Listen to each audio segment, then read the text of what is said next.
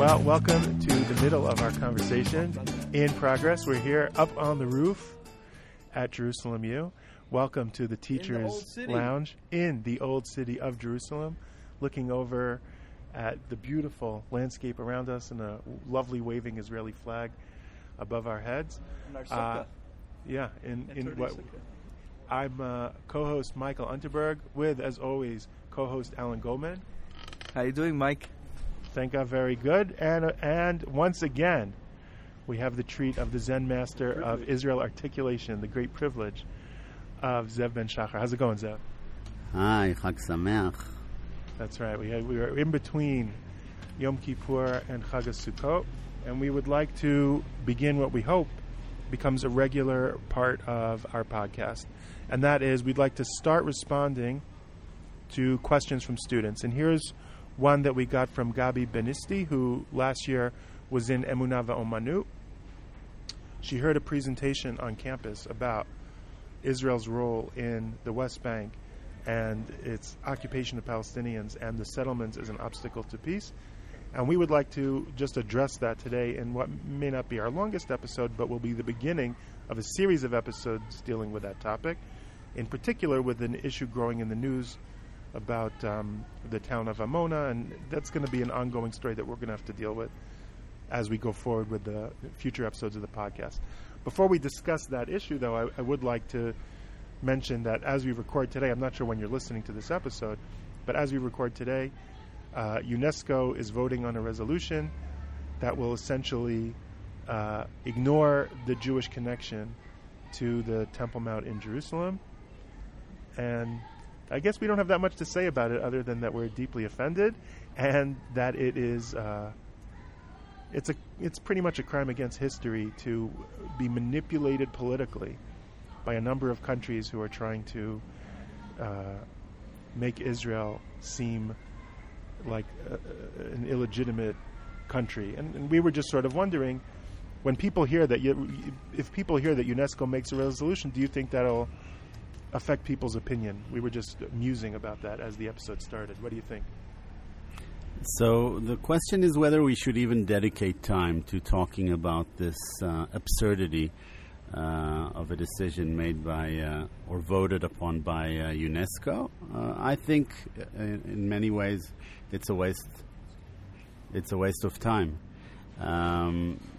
It's not something that we take seriously. At the same time, many students, many of the audience that we appeal to don't know or treat the UN as the source of peace, harmony, justice in the world. I would imagine that not that a small fraction of them understands the UN in the way that we do, which is not necessarily a source of truth and a source of justice, especially not when it comes to Israel. I wonder. And, UNESCO, how many people are aware that UNESCO is making this decision? UNESCO is the section of the United Nations that deals with World Heritage Sites of cultural value. And so this statement, essentially denying the Jewish connection to the heart of our homeland, is particularly troubling. But I wonder, I question that, Zev. It's also a trend. I wonder if people really are aware of things going on in the UN, and when they do, we live in an age where there's such a pervasive cynicism about institutions that I wonder if people aren't just cynical about the UN as being. I wonder how persuasive that is around the world.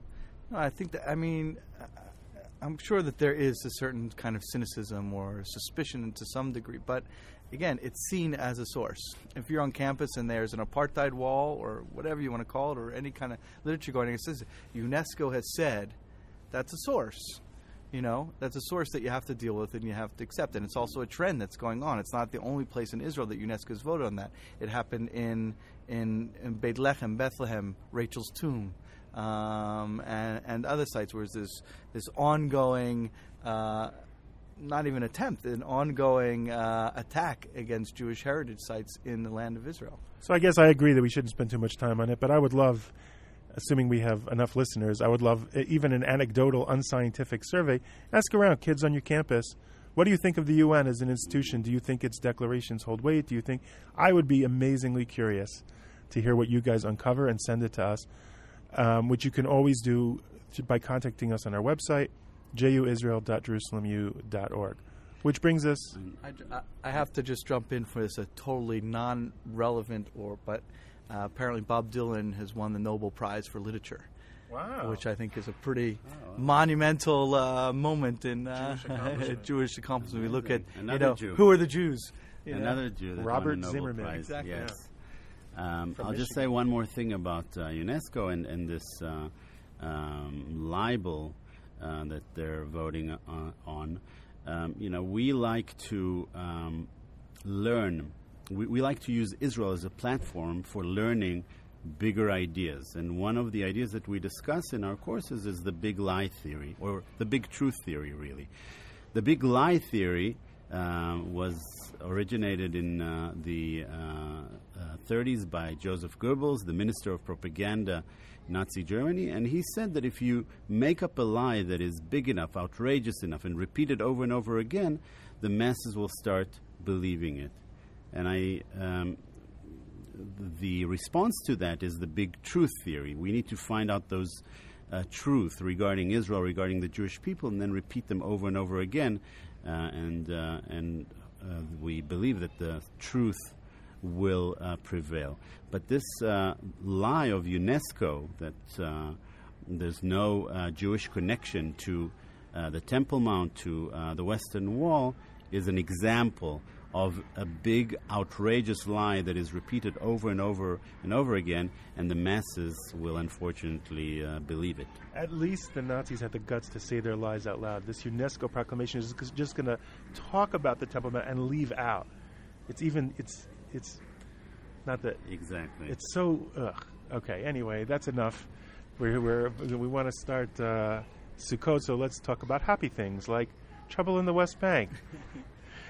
Also a difficult topic, but also one where as Zev is saying, there are certain basic fundamental truths that if we keep returning to, that will help us understand for ourselves and be able to articulate to others what's really going on. And essentially, how would you articulate the settlements as the obstacle to peace argument that people tend to make? And many governments around the world are really making it. And I think, first of all, we have to define, again, clarify what we mean by settlements, because... And what we mean by the West Bank. And what we mean by the West Bank, and what we're talking about. Remember, 1967, Israel was at war with 3 Arab countries, Egypt, Syria, and Jordan, and conquered territory from 3 of those countries. One was the Gaza Strip from Egypt, one was the Golan Heights from Syria, and then was called the West Bank from Jordan. It's the West Bank of the Jordan River, and it's also Israel preempted when it was about to be attacked by Egypt, but Israel was attacked by Jordan. Jordan attacked first. Right, Jordan attacked first, even though Israel said, "Stay out, and then we won't attack you." But the West Bank, so the what's called the Green Line along the West Bank, cuts through some major Jewish history territories, such as Judea and Samaria, and also what we call East Jerusalem, even though that actually is partly all South and North Jerusalem also, but that's colloquially at least what it's called. And though that territory of the West Bank was also not given to Jordan or during the 1947 partition plan. They conquered it in the 1948-1949 war with Israel. And so it was always a contentious piece of land since then. And so then, to clarify, when Israel makes distinctions in those territories between what we would call legal settlements and illegal settlements, whereas most of the world does not make that distinction, and anything over what most of the world will call the Green Line they'll refer to as illegal settlements. So, for instance, a neighborhood in Jerusalem, such as Gilo or French Hill, which are over the Green Line, but in Jerusalem, municipal boundaries are considered illegal by many countries around the world, including the U.S., where most of our listeners probably are, whereas Israel sees those as absolutely legal and the right to build them because they're part of Jerusalem, let alone further expansive settlements such as Gush Etzion or Ariel, which are more contentious. So what I'd like to do, because it's a little hard to follow without actually looking at maps, what Alan just described, I will put on our website and in the notes to this episode. I will put maps that explain the different stages of what Alan was describing that are labeled, so you can see maps of what Alan is laying out to understand the geography. But the essential point was, if you had to boil it down, is that Israel, in its defense, conquered this land in 1967. It did not annex it and make it officially part of Israel. Jews started moving in, which Israel sees as a legitimate place for Jews to live. And why? Because it's our historical heartland. Many of these lands not only were historically Jewish before in antiquity, but many of them were Jewish towns before 1948, and Jews were driven out. And there was no nation had a legal claim to it ever. So the actual difficulties of international law and how it's implemented here are complicated. Why is it that it's referred that Jews moving in here is very controversial? What's the population in the West Bank now? Over 2 million Arabs and 400,000 Jews, something like that? Mm-hmm. Yeah. Again, something like that. 400,000 Jews. I think the numbers in the Arab world, you see they vary from 1.8 million through 2.6 million, I think, in the demographers. So let's say over 2, because it's a hard number to... It's anywhere between, what, right. 1.5 and 2.5. Also whether you consider East Jerusalem as part of the territories, then it would be, I think, 600,000 Jews that are living all together. So we're already getting complicated. And you have different demographers trying to make different cases for or against the settlements. Listen, I live in the West Bank, and I just had a conversation this week with an electrician, an Arab gentleman. His name was Khardoun. His last name doesn't matter. And he was basically explaining to me that he doesn't like that people see. Now, he's in my house working, and he was explaining to me that it bothers him that there's fighting and violence. He said, as an Arab and a Muslim, he sees my people as being from this part of the world. He sees his people as being from this part of the world, and he can't understand why we can't live together in peace. He can't understand, and he thinks, this is what he said to me. Alan's making a skeptical face for those. I want to ask you a question when you're done. Yeah. So he said to me, if only people were like you and me, we wouldn't have these conflicts. These conflicts are because there's a lot of politicians who make a lot of money off keeping the conflict going. But there must be a way that we can figure out how to live together. And essentially what he was saying was, now here's a guy who makes a lot of his living off helping Jews build and settle homes. Settlements in the West Bank. Settlements in the West Bank, saying to me, yeah, I think it's groovy. And as a guy who lives in the West Bank, I'm having conversations with Arabs who I interact with all the time, now who I get along with very well as neighbors. Now, I'm not naive. I understand in the history of the world, neighbors can be pushed to the point of turning on each other. Well, also, you have to define neighbors. I think you're over-idealizing neighbors, because neighbors, when I think of neighbors, it's like my next-door neighbor, the guys around me. When you're talking about neighbors, you're talking the next hill over or in the valley. You're not talking about living with you in the settlement. Correct? Yeah. No, I'm not talking about guys who live... I'm talking about the guys who live over in Husan, which is the next settlement over, and it's Arab. And he and his family, and we all get along very nicely. And I don't talk politics with them when they're working, because I feel like... Would you make that same statement? Yeah, so we should all get along. Like, in other words, you know what I'm saying? Would I? Yeah. Yeah, of course. And about the politicians and all that. That's what I mean. Yeah, I think bad political decisions have led to this being a sustained conflict that could have been resolved many times over. He and I, Khardoun and I, might disagree about what that best resolution could be. But if it weren't for the folly of, in particular, Palestinian leadership, keeping the conflict. Listen, very important to this whole story. In 2000, the West Bank and Gaza were offered to the Palestinians. Yasser Arafat walked away from the negotiating table without a counteroffer. That was supposed to be the Palestinian state. Not just without a counteroffer, but he incited and inspired the Second Intifada. Launched the Second Intifada. The Second Intifada, the Palestinian uprising, the violence that claimed the lives of thousands of Israelis and Palestinians.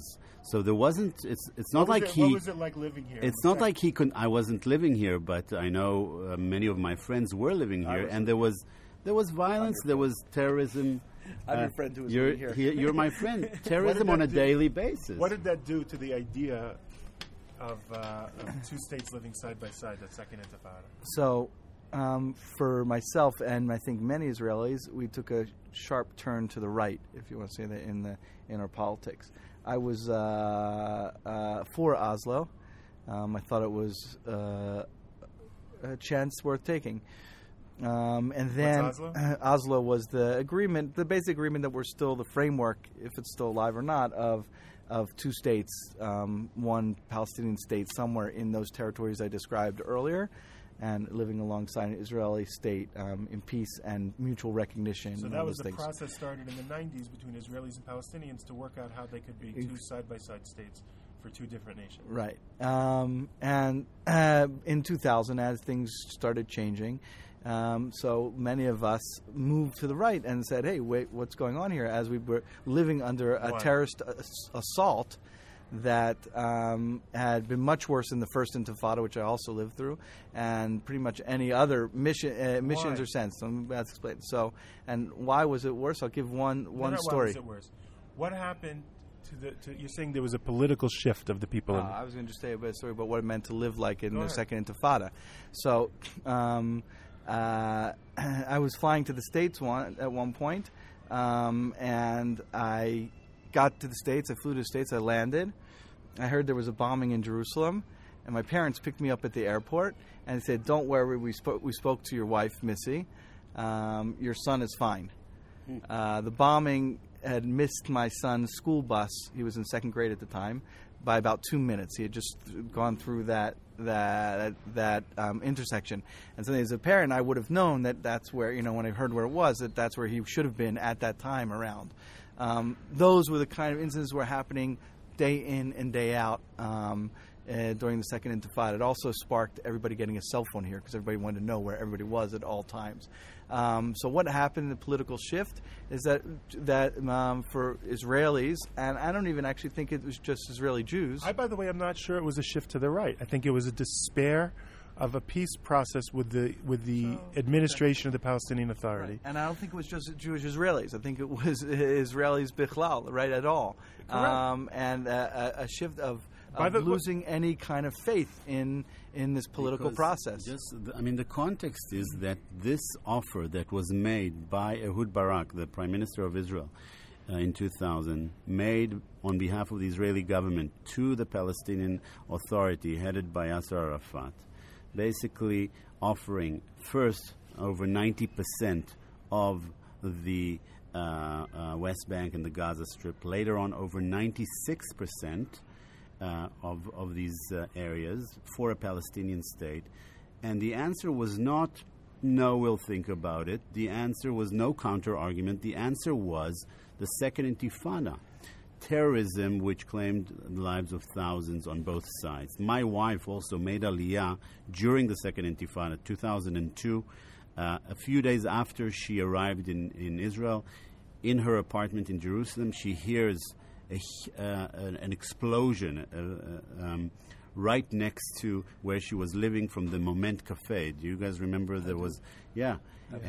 And she went outside and she saw, burnt buildings and other terrible sights. And I think this kind of reality with time changed the psyche of many Israelis left and right that just thought to themselves, well, what else can be done? What else can Israel do for the sake of peace. And so it goes back to our initial question is, are the settlements really the source, the obstacle for peace?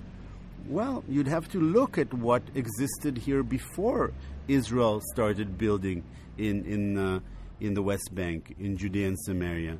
And you can see that over time, before 67, even before 1948, there was constant terrorism, there was constant attacks on Israelis, on Jews, and perhaps there is a bigger root cause for the conflict today. What would you say that bigger root cause is?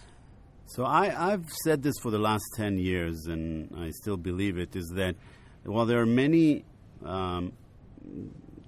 minor causes where there are many circumstances involved, the root of it is the rejection, Palestinian rejection, of any kind of Jewish sovereignty and freedom in any area in the Middle East. And so it's not about Israel's size, it is about Israel's very existence.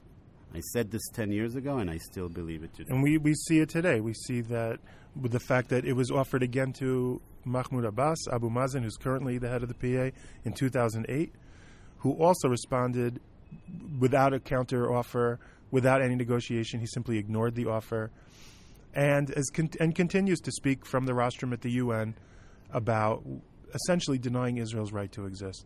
And so it becomes less an issue about borders and just the issue of, can Jews have any sovereignty in this part of the world at all? As soon as Palestinian leadership is willing to accept that, you've got a very different future ahead for this region of the world, wherever Jews live. And I'm not sure, by the way, why there should be areas. There are no areas of Israel where Arabs aren't allowed to live, per se. Why shouldn't Jews be able to live? In other words, I live in the West Bank. That's not totally true. Why is that? That's not totally true, because there are communities like my community. I'll be very honest, right? I live on a moshav, not a sea, what have you, and an Arab family could not move in there. But they live in the region. They could live in the region. They would not be allowed to move into the moshav. No, I don't believe so. There's a committee that you have to pass through, and I'm sure they wouldn't allow them in. By the way, that's a bigger problem with Israeli life and culture, that you have restricted communities all over the country. Correct. They're restrictive on all sorts of non-religious. reasons. Also, Exactly. non-religious aren't allowed to. Exactly. That's why I didn't. One thing I didn't want to do when I lived here was move to a restricted community.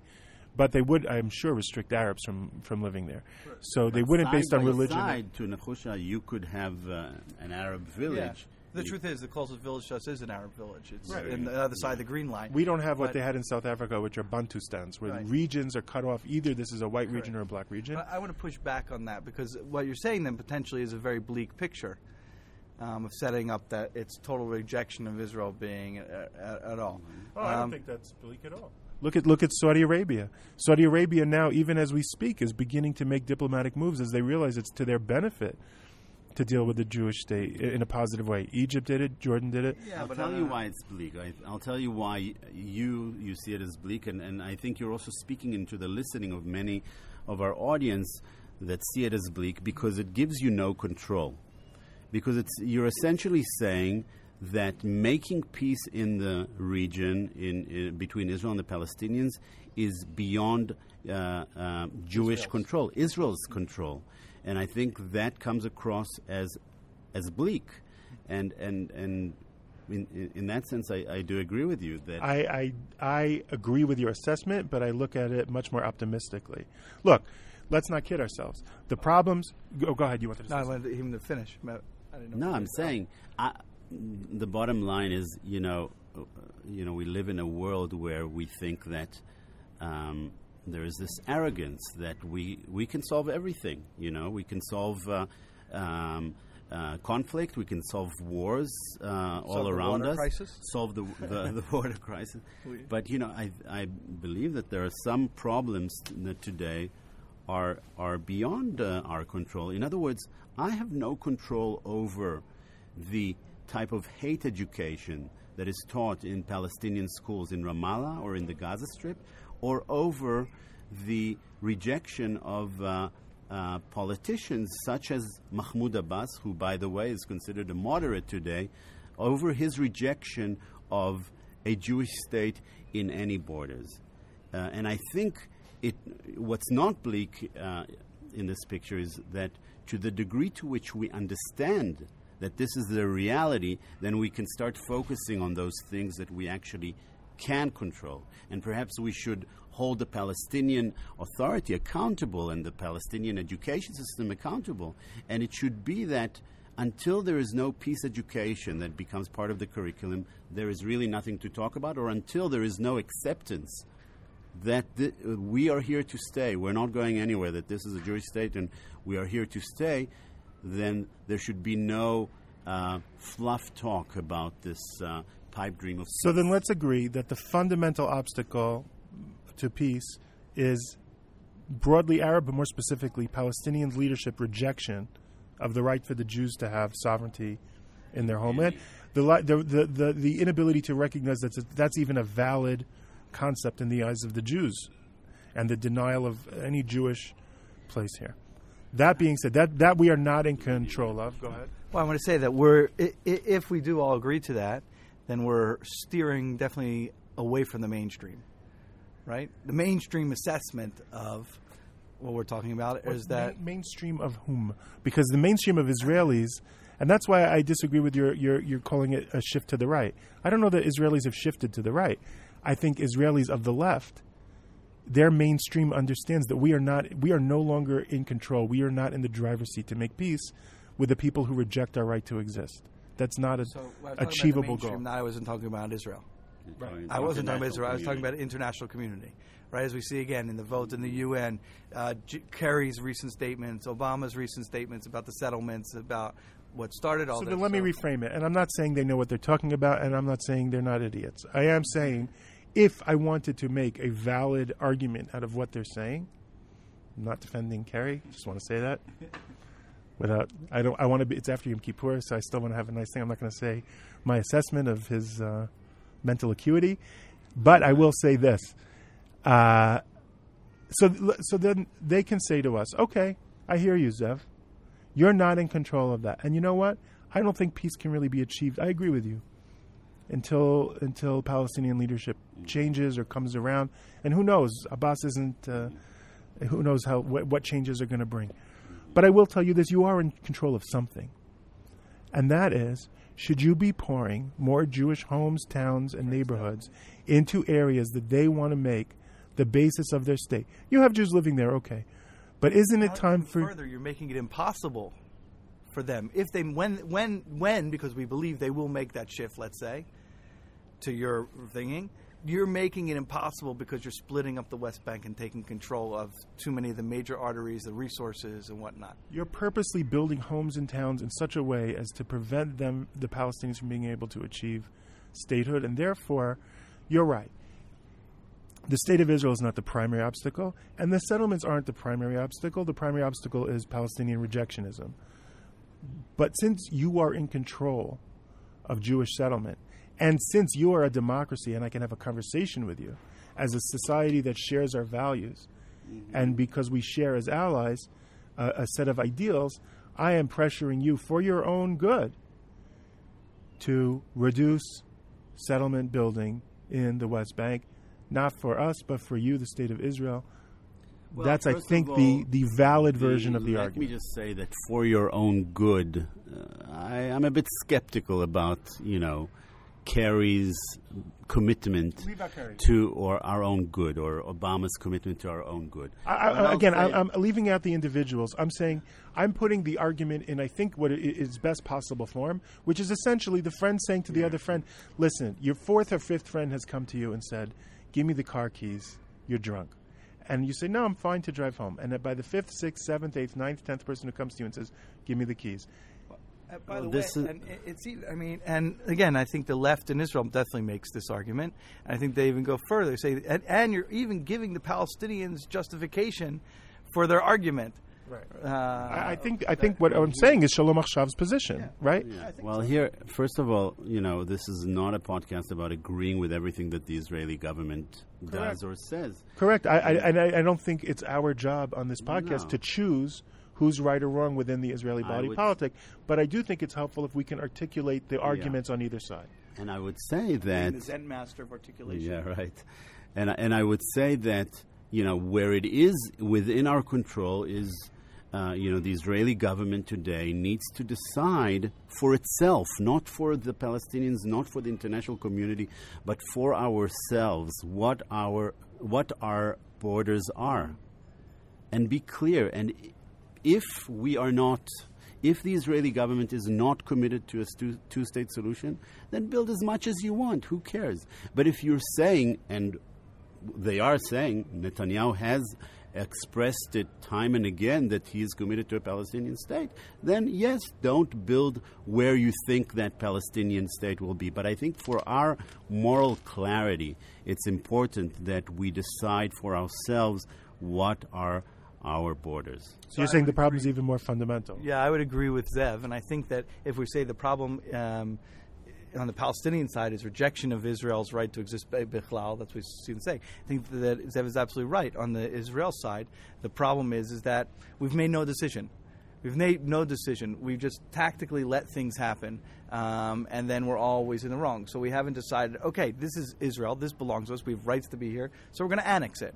Right? And we're going to call it ours, and we're going to turn people into citizens. Or we don't want to. We are for the two-state solution. Or we're for a semi-two-state. Whatever it is, the government has not made clear. You're arguing that Zev's charge doesn't apply just to this Israeli government, but to every Israeli government since 1967. And then once you have that clarity, then the discussion about Amona doesn't have to be a complicated discussion, because it's either within the Israeli sovereignty or not. But because we're not clear about that, then we're not convinced, and of course we have a hard time convincing the world. No, right, I agree with you. Amona is part of those tricky questions that would have to be decided, which is, well, that is Palestinian land. In other words, Palestinians have deeds to that land from Jordanian, I guess, time. So then Israel has to decide, what are we doing if we're turning this into Israel, or we're not, or we're withdrawing, Look, I'll throw a monkey wrench. There was a political party which rose to exactly address this issue, and it's basically disappeared from the political scene. Kadima was founded by Ariel Sharon. It took people from Likud and Labor, from the left and the right center, and said, no, let's do it. Let's begin the process of defining our borders and stop fiddling around. Let's come to our strategic decisions and then start implementing them.